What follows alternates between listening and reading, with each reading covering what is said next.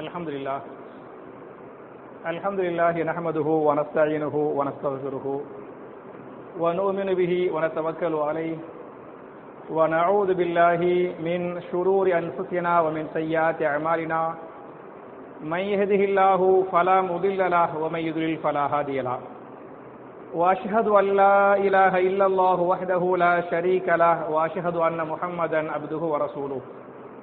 اللهم صل على محمد وعلى آل محمد كما صليت على إبراهيم وعلى آل إبراهيم إنك حميد مجيد. اللهم بارك على محمد وعلى آل محمد كما باركت على إبراهيم وعلى آل إبراهيم إنك حميد مجيد. أعوذ بالله من الشيطان الرجيم. بسم الله الرحمن الرحيم. يا أيها الذين آمنوا أطيعوا الله وأطيعوا الرسول ولا تبطلوا أعمالكم. قال رسول الله صلى الله عليه وسلم بلغوا عني ولو آية. رواه البخاري. கண்ணியத்திற்குரிய சகோதரர்களே, அல்லாஹ்வுடைய வீட்டில் ஜும்ஆ என்று சொல்லக்கூடிய மார்க்கத்தின் முக்கியமான கடமையை நிறைவேற்றுவதற்காக நாம் எல்லாம் இங்கே ஒன்று கூறுகிறோம்.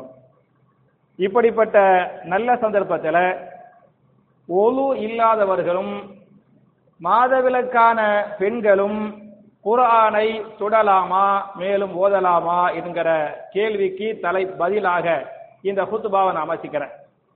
என் அருமை சகோதரர்களே, தாய்மார்களே, முதல்ல நம்முடைய மார்க்கத்தில் சில விஷயங்கள்ல கருத்து வேறுபாடு இருக்கும். எதுல கருத்து வேறுபாடு இருக்கும் அப்படின்னு சொன்னா, சட்டதிட்டங்கள் விஷயத்தில் கருத்து வேறுபாடுகள் இருக்கும். புரியுதா? அதாவது கொள்கையில கருத்து வேறுபாடு இருக்கு. கொள்கைண்டா என்ன? ஈமான் சம்பந்தப்பட்டது, நம்பிக்கை சம்பந்தப்பட்டது. நாம் அல்லாஹ்வை நம்ப வேண்டும், மலக்குமார்களை நம்ப வேண்டும், நபிமார்களை நம்ப வேண்டும், வேதங்களை நம்ப வேண்டும், மறுமை நாளை நம்ப வேண்டும், விதியை நம்ப வேண்டும். அப்ப நம்பிக்கை சார்ந்த விஷயங்களில் ஈமான் விஷயத்தில என்ன இருக்கக்கூடாது? கருத்து வேறுபாடு இருக்க கூடாது. அதே மாதிரி கருத்து வேறுபாடு வேற எதுல இருக்கக்கூடாது அப்படின்னு சொன்னா, அல்லாஹ் ஒன்றை தெளிவாக சொல்லிவிட்டான் என்று சொன்னால் அதிலையும் கருத்து வேறுபாடு இருக்க கூடாது.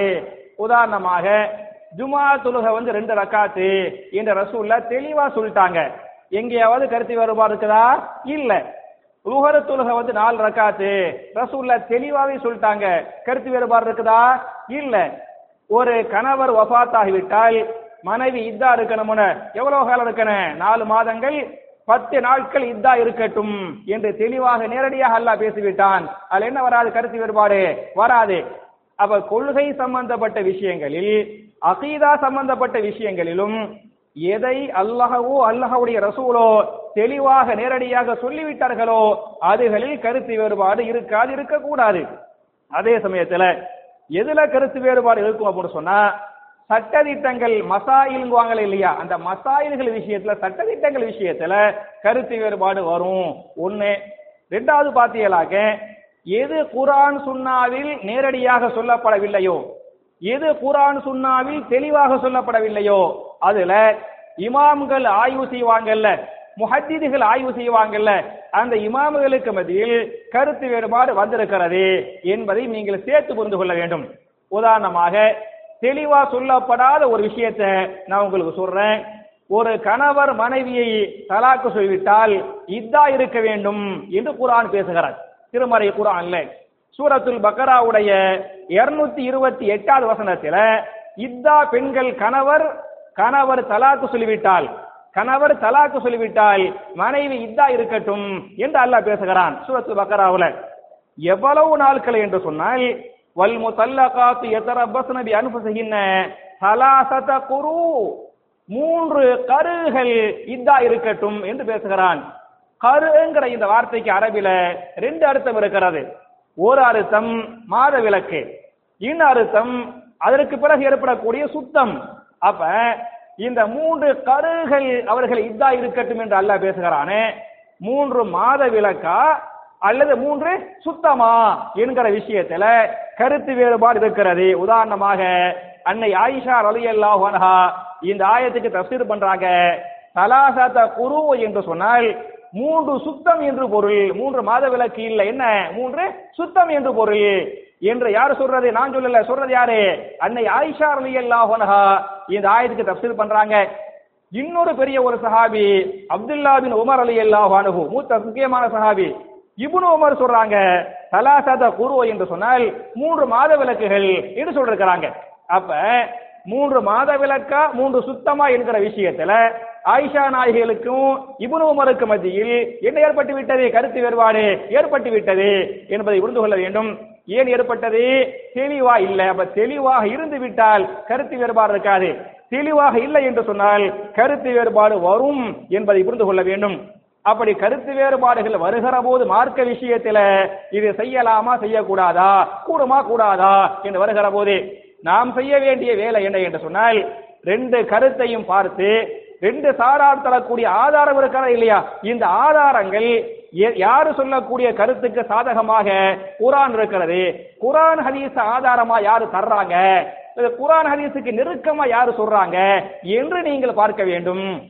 இதையும் நான் சொல்லவில்லை. திருமறை குர்ஆன்ல சூரத்து நிசா என்று சொல்லக்கூடிய 4வது அத்தியாயத்தின் 59வது வசனத்திலே அல்லாஹ் பேசுகிறான், யா அய்யுஹல்லதீன ஆமனு அத்தியுல்லாஹ வ அத்தியுர் ரசூல் வ உலில் அம்ரி மின்கும். ஈமான் கொண்டவர்களே, நீங்கள் அல்லாஹ்வுக்கு கட்டுப்படுங்கள், அல்லாஹ்வுடைய ரசூலுக்கும் கட்டுப்படுங்கள். யார் உங்களில் அதிகாரம் படைத்தவர்களோ அவர்களுக்கு நீங்கள் என்ன செய்யுங்கள்? கட்டுப்படுங்கள் என்று அல்லாஹ் சொல்லிவிட்டு, ஃபைன் தனாஸஅதும் ஃபீ ஷைஇன், மார்க்க விஷயத்தில ஏதேனும் ஒரு விஷயத்தில் உங்களுக்கு மத்தியில் கருத்து வேறுபாடு வந்துவிட்டால், அப்ப கருத்து வேறுபாடு வந்துவிட்டால் என்று அல்லாஹ் சொல்வதிலிருந்து என்ன தெரிகிறது? கருத்து வேறுபாடு வரும் என்று தெரிகிறது.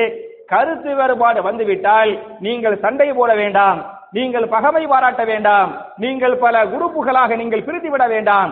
கருத்து வேறுபாடு ஏற்பட்டு விட்டால் நீங்கள் என்ன செய்யுங்கள் என்று சொன்னால், ஃபருத்தூஹு இலல்லாஹி வர் ரசூல், அல்லாஹ்வின் பக்கமும் அல்லாஹ்வுடைய ரசூலின் பக்கமும் நீங்கள் திரும்பி சென்று பாருங்கள். அல்லாஹ்வின் பக்கம் திரும்பி செல்லுங்கள் பாருங்கள் என்று சொன்னால் என்ன அர்த்தம்? குர்ஆனை பாருங்க என்று அர்த்தம். அல்லாஹ்வுடைய ரசூலின் பக்கம் பாருங்கள் என்று சொன்னால் என்ன அர்த்தம்? ஹதீஸை பாருங்கள் என்று அர்த்தம். அப்ப கருத்து வேறுபாடு ஏற்பட்டு விட்டால் நம்ம வருத்தப்பட தேவையில்லை, பகைச்சிக்கிற சண்டை போட பிரிச்சுக்கிற தேவையில்லை. குர்ஆனை பாருங்க, ஹதீஸ பாருங்க, யாரு சொல்றது குர்ஆன் ஹதீஸுக்கு சரியாக இருக்கிறதோ அதை ஏத்துக்கிறதுக்கு இந்த ஆயத்து அழகான ஆதாரம். அப்ப கருத்து வேறுபாடு மசாயில்கள்ல வரும், சண்டை போடக்கூடாது என்பது மிக முக்கியமான செய்தி. இதுல ஒழு இல்லாதவர்கள், மாதவிலக்கான பெண்கள் குர்ஆனை தொடலாமா, அது மாதிரி குர்ஆனை ஓதலாமா என்கிற விஷயத்துல, குர்ஆனை ஓதலாமா என்கிற கேள்விக்கு எல்லாரும் என்ன சொல்றாங்கன்னு சொன்னா, தாராளமாக ஓதிக்கொள்ளலாம், அவர்கள் குர்ஆனை ஓதுவதற்கு எந்த தடையும் இல்லை. ஒழு இல்லாதவர்கள், மாதவிலக்கான பெண்கள் குர்ஆனை ஓதிக்கொள்ளலாம், அவர்களுக்கு என்ன இல்லை, எந்த தடையும் இல்லை என்பதை நீங்கள் புரிந்து கொள்ள வேண்டும். உதாரணமா நான் சொல்றேன், நம்ம தூங்குறதுக்கு முன்னால ரசூலுல்லாஹி ஸல்லல்லாஹு அலைஹி வஸல்லம் என்ன பண்ணாங்க? ஆயத்துல் குர்சியை ஓதுனாங்க, ஓத சொன்னாங்க. ஹதீஸ் இருக்கா இல்லையா? அப்ப மாதவிலக்கான ஒரு பெண்ணு தூங்குறதுக்கு முன்னால ஆயத்துல் குர்சியை ஓத வேண்டுமா ஓதக்கூடாதா? ஓத வேண்டும். எனக்கு மாதவிலக்கு, இந்த 5 நாளைக்கு ஓத மாட்டேன் அப்படிலாம் இருக்க கூடாது, ஆயத்துல் குர்சியை ஓதனேன். அதுமா ரசூலுல்லாஹ் தூங்குறதுக்கு முன்னால 3 சூறாக்களை ஓதினார்கள். இருக்கு பத்தியா? எந்த 3 சூறா? இஹ்லாஸ், ஃபலக், நாஸ். அதை ஓதணுமா ஓத வேண்டாம்? மாதவிலக்கு உள்ள பெண்ணு ஓத வேண்டும். ரசூலுல்லாஹ் தூங்குறதுக்கு முன்னால சூரத்துல் முல்க், நம்ம எல்லாம் இன்னைக்கு இந்த ஹதீஸ், இந்த சுன்னத் இன்னைக்கு நடைமுறையில் இல்லாமல் போய்விட்டது. தபாரக்கல்லதி பியதிஹில் முல்க் வஹு அலா குல்லி ஷைஇன் கதீர் என்று சொல்லக்கூடிய சூரத்துல் முல்கை நீங்கள் தூங்குவதற்கு முன்னால் ஓதுங்கள். யார் சூரத்துல் முல்கை ஓதிவிட்டு தூங்குகிறாரோ அவருக்காக நாளை மறுமையிலே அந்த சூரா அல்லாஹ்விடத்திலே மன்றாடும், அல்லாஹ்விடத்திலே சிபாரிசு பண்ணும். இதுவரை என்று சொன்னால் அவருடைய பாவங்களை அல்லாஹ் மன்னிக்கும் வரை, அவருடைய பாவங்களை அல்லாஹ் மன்னிக்கும் வரை இந்த சூரத்துல் முல்க் என்ற சூரா அவருக்கு அல்லாஹ்விடத்திலே மன்றாடும் அப்படின்னு ரசூலுல்லாஹ் சொல்றாங்க. யாரு தூங்குறதுக்கு முன்னால சூரத்துல் முல்கை ஓதிவிட்டு தூங்குறாரோ அவருக்கு கபருடைய அதாபை விட்டு அல்லாஹ் என்ன செய்வான்? பாதுகாத்துருவான். யாரை கபருடைய அதாபை விட்டு அல்லாஹ் பாதுகாத்து விட்டானோ அவரை அல்லாஹ் நரகத்தை விட்டு பாதுகாத்து விட்டான் அப்படின்னு இருக்கிறாங்க. அப்ப நான் கேட்கிறேன், மாதவிலக்கு ஏற்பட்ட ஒரு பெண்ணு தூங்குறதுக்கு முன்னால ஆயத்துல் குர்சி ஓதக்கூடாது, அந்த 3 சூறாக்கள் ஓதக்கூடாது, சூரத்துல் முல்க் ஓதக்கூடாது என்றா சொல்ல முடியும்? அப்படி யாருமே சொல்லல. புரியுதா? அப்ப ஒழு இல்லாத ஆண்களும் மாதவிலக்கு ஏற்பட்ட பெண்களும் தாராளமாக குர்ஆனை ஓதிக்கொள்ளலாம். அதற்கு எந்த இமாம்கள் முஹத்திதுகளுக்கு மத்தியில் எந்த விதமான தடையும் இல்லை. இது கருத்து வேறுபாடு இல்லாத ஒரு மசாலா என்பதை புரிந்து கொள்ள வேண்டும். அதே சமயத்தில் ஒழு இல்லாத ஆண்கள், மாதவிலக்கான பெண்கள் குர்ஆனை தொடலாமா ஓதலாமாங்கிற கேள்விக்கு ஓகே, எல்லாருமே ஓதலாங்கிறாங்க. தொடலாமா என்கிற விஷயத்துல சில கருத்து வேறுபாடு இருக்கத்தான் செய்கிறது என்பதை நீங்கள் புரிந்து கொள்ள வேண்டும். ஆனால் ஏற்ற கருத்து எது என்று சொன்னால் குர்ஆனை தொடலாம், உது இல்லாமல் குர்ஆனை தொடலாம். மாதவிலக்கான பெண்கள் குர்ஆனை தொட்டு ஓதிக்கொள்ளலாம், எந்த தடையும் இல்லை என்பதுதான் நிறைய இமாம்கள் ஏற்றமான கருத்து. சில இமாம்கள் கூடாது என்றும் சொல்கிறார்கள். கூடாதுன்னு சொல்றாங்க பத்தியலா, அது பெரிய ஒரு வெயிட்டான தலீல் அவங்கள்ட்ட இல்ல. உதாரணமா அவங்க குர்ஆனை தொடக்கூடாதுன்னு சொல்றாங்கல்ல, அவங்க சில ஆயத்தை ஆதாரமா தர்றாங்க. அவர்கள் தரக்கூடிய மிக முக்கியமான ஆதாரம் எது என்று சொன்னால் சூரத்துல் வாக்கியா. சூரத்துல் வாக்கியா என்று சொல்லக்கூடிய 56வது அத்தியாயத்தின் 79வது வசனத்தில் குர்ஆன்ல கூட அட்டையில் அந்த ஆயத்து செய்யப்பட்டிருக்கேன், எழுதப்பட்டிருக்கேன். புரியுதா? சூரா பேரு சூரத்துல் வாக்கியா, சூரா நம்பர் 56, ஆயத்து நம்பர் என்ன 79. அதில் அல்லாஹ் பேசுகிறான், லா யமஸ்ஸுஹு இல்லல் முத்தஹரூன், பரிசுத்தவான்களை தவிர வேறு யாரும் இதை தொட மாட்டார்கள். புரியுதா? பரிசுத்தமானவர்களை தவிர வேற யாரும் இதை தொட மாட்டார்கள் என்று அல்லாஹ் சொல்லிவிட்டான். அதனால உது இல்லாதவங்க பரிசுத்தம் இல்ல தொடக்கூடாது, மாத உலக்கு உள்ளவங்க பரிசுத்தம் இல்ல தொடக்கூடாது அப்படின்னு தப்பா சொல்றாங்க. இது இந்த ஆயத்தை புரிந்து கொள்ளக்கூடிய விஷயம் தவறு. அப்படி சொல்லக்கூடியவங்க கரெக்டா மார்க்கத்தை சரியா படிக்கல அப்படி சொல்ற விரும்பல. ஆனா நீங்க இப்னு கதீரை படிச்சு பாருங்க, நீங்க தஃப்சீர் இப்னு கதீரை படிச்சு பார்த்தால இந்த ஆயத்துக்கு தெளிவா அவர் சொல்றார். என்ன சொல்றாரு? ஒன்னே தொட வேண்டாம் என்று அல்லாஹ் தடுக்கவில்லை, தொட மாட்டார்கள் ஒரு வரலாற்று செய்தியை அல்லாஹ் சொல்றான். தொட வேண்டாம் என்று அல்லாஹ் சொல்வதாக இருந்தால் லா யமஸ்ஸுஹு என்று சொல்லக்கூடாது. எப்படி இருக்கனே? லா யமஸ்ஸஹு, மஸ்ஸ யமஸ்ஸு, மஸ்ஸ என்று சொன்னால் தொட்டான், யமஸ்ஸு என்று சொன்னால் தொடுவான். லா யமஸ்ஸு தொட மாட்டார். புரியுதா? அப்ப தொட மாட்டாருங்கிறான். தொட வேண்டாம் என்று அல்லாஹ் சொல்வதாக இருந்தால் மஸ்ஸுங்க கூடாது, மஸ்ஸ. புரியுதா? லா யமஸ்ஸ அப்படி சொன்னால் தொட வேண்டாம்.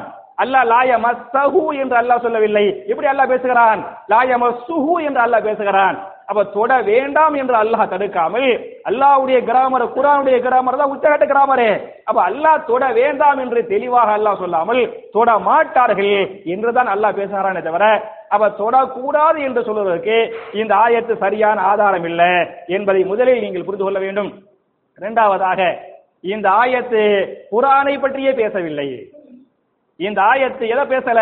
குர்ஆனை பற்றியே பேசவில்லை. ஏன் என்று சொன்னால் இந்த சூரத்துல் வாக்கியாவுடைய 77வது ஆயத்தை மட்டும் நீங்க பார்க்க கூடாது, அதுக்கு மேல மேல உள்ள ஆயத்தையும் பார்த்தா தான் உங்களுக்கு முழுசா புரியும். 79 மட்டும் நீங்க பார்க்காம, 79 மட்டும் நீங்க பார்க்காம எதை பார்க்கணும்? 77 இருந்து பாருங்க. சூரத்துல் வாக்கியாவுடைய 77, 78, 79 இந்த ஆயத்து 79 அதை மட்டும் பார்க்காதீங்க. அதுக்கு மேல 78, அதுக்கு மேல 77 அங்கிருந்து நீங்க பாத்தீங்க அப்படின்னு சொன்னா உங்களுக்கு இந்த ஆயத்து தெளிவா புரியும். நான் 77ல இருந்து இந்த ஆயத்தை ஓதுறேன். இன்னஹு லகுர்ஆனுன் கரீம். 77வது ஆயத்து என்ன? இன்னஹு லகுர்ஆனுன் கரீம். 78 ஃபீ கிதாபி மக்னூன். 79 லா யமஸ்ஸுஹு இல்லல் முத்தஹரூன் என்று அல்லாஹ் பேசுகிறான். இன்னஹு லகுர்ஆனுன் கரீம், நிச்சயமாக இது கண்ணியமிக்க வேதமாகும். ஃபீ கிதாபி மக்னூன், இது பாதுகாக்கப்பட்ட ஏட்டில் இருக்கிறது. லா யமஸ்ஸுஹு, அதை தொடமாட்டார்கள். அதை இது குர்ஆன் அல்லாஹ் சொல்லல. அந்த பாதுகாக்கப்பட்ட ஏடு என்று சொன்னால் இது பாதுகாக்கப்பட்ட ஏடு லவ்ஹுல் மஹ்பூல். அப்ப லவ்ஹுல் மஹ்பூலை பற்றி அல்லாஹ் பேசிவிட்டு லா யமஸ்ஸுஹு, அந்த லவ்ஹுல் மஹ்பூலை தொடமாட்டார்கள் பரிசுத்தவான்களை தவிர என்று அல்லாஹ் பேசுகிறான். அப்ப இந்த ஆயத்து குர்ஆனை தொடக்கூடாது தலீலா தர்றாங்கல்ல, இந்த ஆயத்து குர்ஆனை பற்றியே பேசவில்லை, லவ்ஹுல் மஹ்பூலை பற்றி பேசுகிறது என்ன நான் சொல்லவில்லை. இந்த ஆயத்துக்கு மேலாந்து படிச்சு பார்த்தாலே உங்களுக்கு தெளிவா புரிஞ்சிடும். முதல் செய்தி.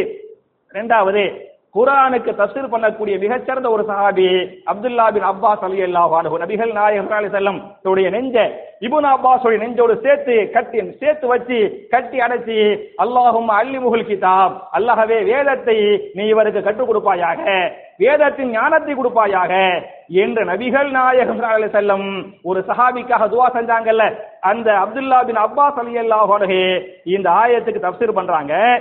இந்த ஹூ என்று அல்லாஹ் பேசுகிறானே, புரியுதா? இந்த இதை அதை என்று அல்லாஹ் பேசுகிறானே அது குர்ஆனை குறிப்பிடவில்லை. எதை சொல்கிறது என்று சொன்னால் அல் கிதாபுல்லதி ஃபிஸ் ஸமாயி, வானத்தில் உள்ள கிதாபை பேசுகிறது.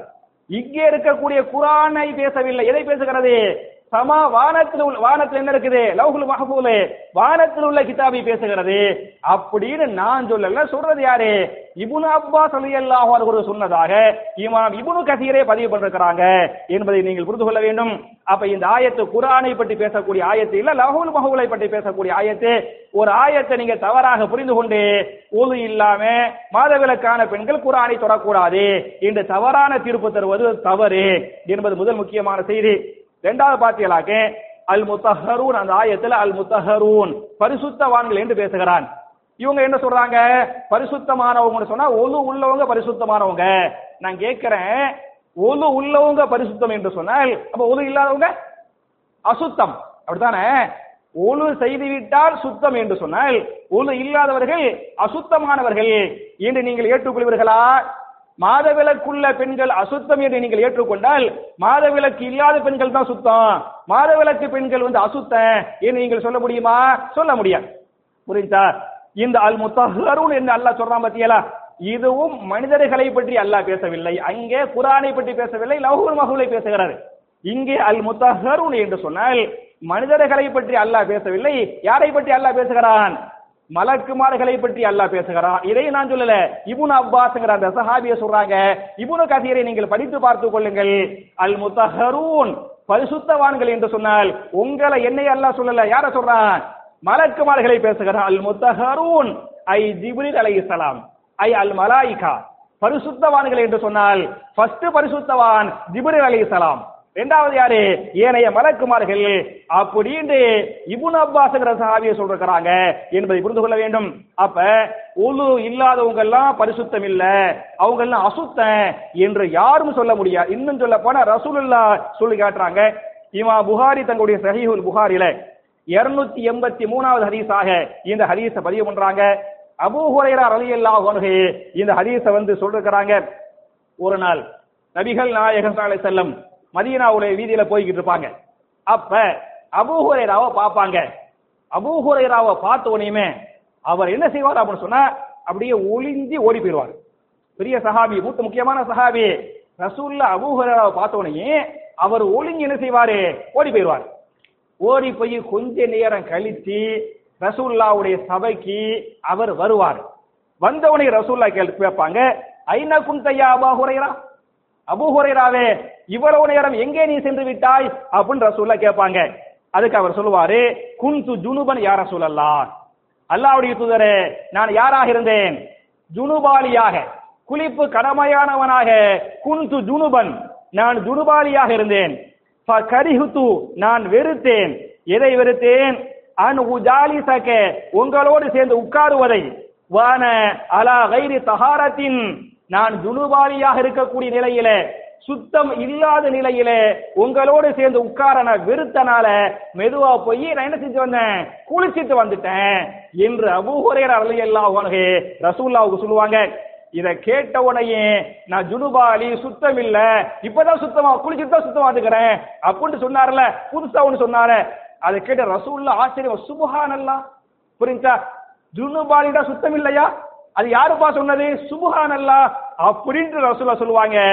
இன்னல் முஃமின லா யன்ஜுஸ், நிச்சயமாக மூமினை பொறுத்தவரை யாராக மாட்டான்? நஜீஸாக ஆகவே மாட்டான். அவன் ஒலுவோடு இருந்தாலும் சரி, ஒலு இல்லாமல் இருந்தாலும் சரி, குளிப்பு கடமையான நிலையில் இருந்தாலும் சரி, குளித்து விட்டாலும் சரி, ஒரு மூமினை பொறுத்தவரை இன்னல் முஃமின லா யன்ஜுஸ், மூமின் எதாக மாட்டான்? நஜீஸாக ஆகவே மாட்டான் என்று நான் சொல்லவில்லை, ரசூலுல்லாஹி ஸல்லல்லாஹு அலைஹி வஸல்லம் அபூ ஹுரைராவுக்கு சொன்னாங்க என்ற இந்த ஹதீஸை இமாம் புகாரி 283வது ஹதீஸாக இந்த ஹதீஸை பதிவு பண்றாங்க. அப்ப ஒலு இல்லாதவங்க சுத்தம் இல்ல, அதனால குர்ஆனை தொடக்கூடாது அப்படின்னு சொல்றாங்கல்ல. இந்த ஹதீஸுக்கு என்ன நேர் மாற்றம் என்பதை புரிந்து கொள்ள வேண்டும். அப்ப ஒலு இல்லாமையே குர்ஆனை தொட்டுக் கொள்ளலாம், மாதவிலக்கு ஏற்பட்ட பெண்களும் குர்ஆனை தொட்டு ஓதிக் கொள்ளலாம் என்பதை நீங்கள் புரிந்து கொள்ள வேண்டும். கடைசியில ஒரே ஒரு செய்தியை நான் சொல்லி முடிச்சிடுறேன். ஏன்னா இது நார்மல் டே, டைம் ஆயிடுச்சு. சரியா?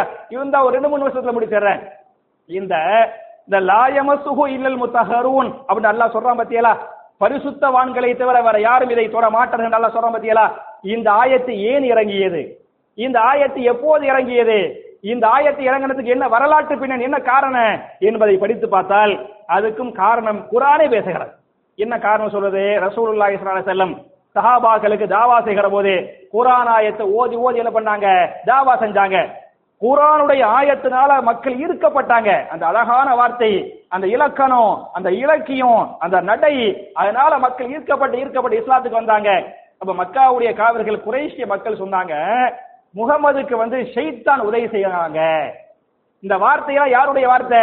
ஷைத்தானிய வார்த்தை. குர்ஆனுடைய ஆயத்துகளை ஷைத்தானிய வார்த்தைகள், ஷைத்தானுடைய உதவியோடு தான் இவ்வளவு தெளிவான வார்த்தை முகமது பேசுகிறார் என்று யார் சொன்னது? மக்காவுடைய குறைஷி காவிர் மக்கள் சொன்னார்கள். அப்படி சொல்லுகிற போது அல்லாஹ் திருமறை குர்ஆன்ல சூரத்து ஷுஆரா என்று சொல்லக்கூடிய 26வது அத்தியாயத்தின் 210, 211, 212 ஆகிய 3 வசனங்கள் இறக்குகிறான். அந்த 3 வசனங்கள் பேசுகின்றன, வமா தனஸ்ஸலத் பிஹி ஷயாத்தீன், ஷைத்தான்கள் இதை கொண்டு வருவது இல்லை. குர்ஆன் ஆயத்தை ஷைத்தான்கள் தான் கொண்டு வர்றாங்க அப்படின்னு அவங்க சொன்னாங்கல்ல. ஷைத்தான்கள் இதை என்ன செய்வது இல்லை, கொண்டு வந்தது யாரு? ஜிப்ரீல் தான் கொண்டு வர்றாரு, அவர் பரிசுத்தமானவர். அப்ப வமா தனஸ்ஸலத் பிஹி ஷயாத்தீன், ஷைத்தான்கள் இதை கொண்டு வருவது இல்லை. வமா யம்பகி லஹு, அது அவர்களுக்கு ஆகுமானதும் இல்லை, அந்த தகுதி என்ன இல்லை ஷைத்தான்களுக்கு இல்லை. வமா யஸ்ததியூன், அவர்கள் அதுக்குரிய சக்தியும் பெற மாட்டார்கள். இன்னஹும் அனி ஸம்இ லமஅஸூலூன், ஷைத்தான்கள் குர்ஆன் ஆயத்தை ஒழுங்கா கேட்கவே மாட்டாங்க. கேட்டாத நல்லவனா போயிடுவானே. ஷைத்தான்கள் குர்ஆன் ஆயத்தை ஒழுங்கா கேட்கவே மாட்டாங்களே, அவங்க எப்படி குர்ஆனை கொண்டு வருவாங்க என்று அந்த மக்கள் பேசினாங்கல்ல. அதற்கு பதிலாக இந்த 3 ஆயத்துகளை அல்லாஹ் இறக்கிவிட்டு அந்த சூரத்துல் வாக்கியாவுடைய ஆயத்திற்கு பத்தியலா, லா யமஸுஹு இல்லல் முத்தஹரூன், பரிசுத்தவான்களை தவிர வேறு யாரும் அங்கே போக மாட்டாங்க அப்படின்னு சொன்னா ஷைத்தான்கள் பரிசுத்தம் இல்லை. இங்க பரிசுத்தம் இல்லை என்று ஒளி இல்லாத மக்கள் அல்லாஹ் சொல்லல. யார சொல்றான்? ஷைத்தான்கள் பரிசுத்தம் இல்லை. யார் பரிசுத்தம்? மலக்குமார்கள் பரிசுத்தம் என்று அல்லாஹ் பேசுகிறான். அவை என் அருமை சகோதரர்களே, தாய்மார்களே, குர்ஆன் சுன்னாவை எப்படி புரிந்து கொள்ள வேண்டுமோ, எப்படி நபிகள் நாயகம் ஸல்லல்லாஹு அலைஹி வஸல்லம் இந்த ஆயத்தை புரிந்து கொண்டார்களோ, எப்படி அபூபக்கர் சித்திக் ரலியல்லாஹு அன்ஹு, உமர் பின் கத்தாப் ரலியல்லாஹு அன்ஹு, உஸ்மான் பின் அஃபான் ரலியல்லாஹு அன்ஹு, அலி பின் அபி தாலிப் ரலியல்லாஹு அன்ஹு, அப்துல்லாஹ் பின் அப்பாஸ் ரலியல்லாஹு அன்ஹு, எப்படி சஹாபாக்கள் இந்த ஆயத்துகளை புரிந்து கொண்டார்களோ, எப்படி இமாம் இப்னு கதீர் ரஹிமஹுல்லாஹு அலைஹி இந்த ஆயத்தை புரிந்து கொண்டாரோ, எப்படி இமாம் புகாரி இந்த ஆயத்தை புரிந்து கொண்டாரோ, அதுபோன்று குர்ஆன் சுன்னாவை சரியாக புரிந்து கொண்டு அமல் செய்யக்கூடிய நல்லவர்களாக நாம் அனைவரையும் அல்லாஹ் ஆக்கி அருள்வானாக என்ற துஆவோடு முடிக்கிறேன். ரப்பனா ஆத்தினா ஃபித் துன்யா ஹஸனத்தன் வ ஃபில் ஆখিরাতি ஹஸனா வ கினா அஸாபன்னார்.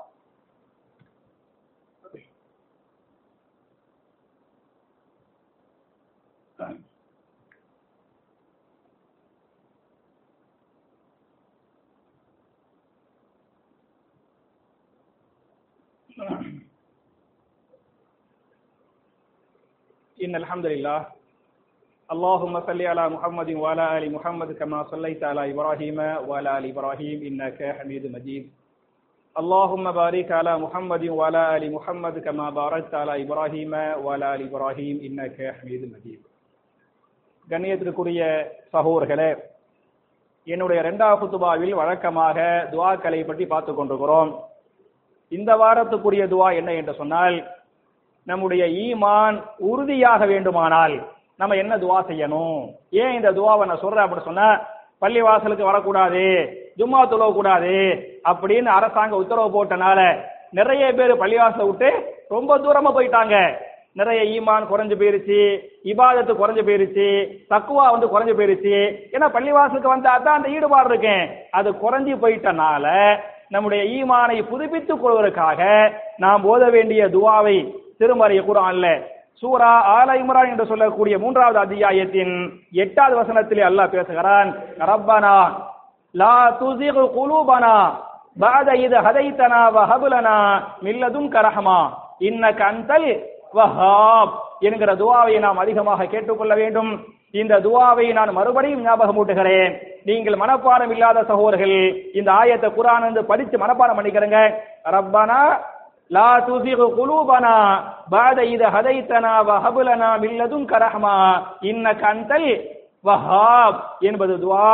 துஆவுடைய பொருள் என்ன என்று சொன்னால், ரப்பனா எங்களுடைய ரப்பே, லா துஸிக் குலூபனா எங்களுடைய கல்புகளை தடம்புரள செய்து விடாதே, எங்களுடைய கல்புகளை வழிகெடுத்து விடாதே.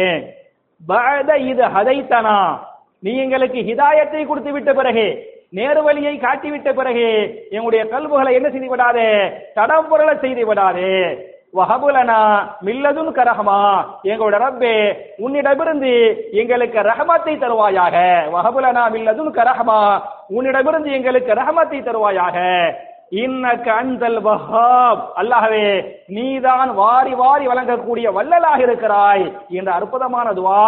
என் அருமை சகோதரர்களே, ரப்பனா லா துஸிக் குலூபனா பஅத இத ஹதைதனா வஹப் லனா மின் லதுன்க ரஹ்மா இன்னக அன்தல் வஹ்ஹாப் என்கிற துஆ உள்பட அல்லாஹ் ரப்பல் ஆலமீன் திருமறை குர்ஆனிலே என்னென்ன துஆக்களை பதிவு செய்கிறானோ அந்த துஆக்களை மனப்பாடம் செய்து ஓதி பிற மக்களுக்கு எடுத்து சொல்லக்கூடிய நல்லவர்களாக நாம் அனைவரையும் அல்லாஹ் ஆக்கி நம்முடைய பாவங்களை மன்னித்து நம்முடைய எல்லா விதமான இபாதத்துகளையும் அல்லாஹ் அங்கீகரித்து இந்த உலகத்திலும் ஒட்டுமொத்த இஸ்லாமிய உம்மத்தை நோயிட்டவர்களாக, கவலையற்றவர்களாக, நிம்மதி பொருந்தியவர்களாக இந்த துனியாவில் ஒட்டுமொத்த முஸ்லிம்களுக்கு அல்லாஹ் தந்து நாளை மறுமையில் மிக உயர்ந்த சொர்க்கமாகிய ஜன்னத்துல் ஃபிர்தௌஸிலே நபிமார்கள், சித்தீகீன்கள், சுஹதாக்கள், சாலிஹீன்களோடு நாம் எல்லோரையும் ஜன்னத்துல் ஃபிர்தௌஸிலே குடும்பம் குடும்பமாக அல்லாஹ் ஒன்று சேர்த்து வைப்பானாக என்ற துஆவோடு முடிக்கிறேன். அல்லாஹும்ம அஇஸ்ஸல் இஸ்லாம வல் முஸ்லிமீன்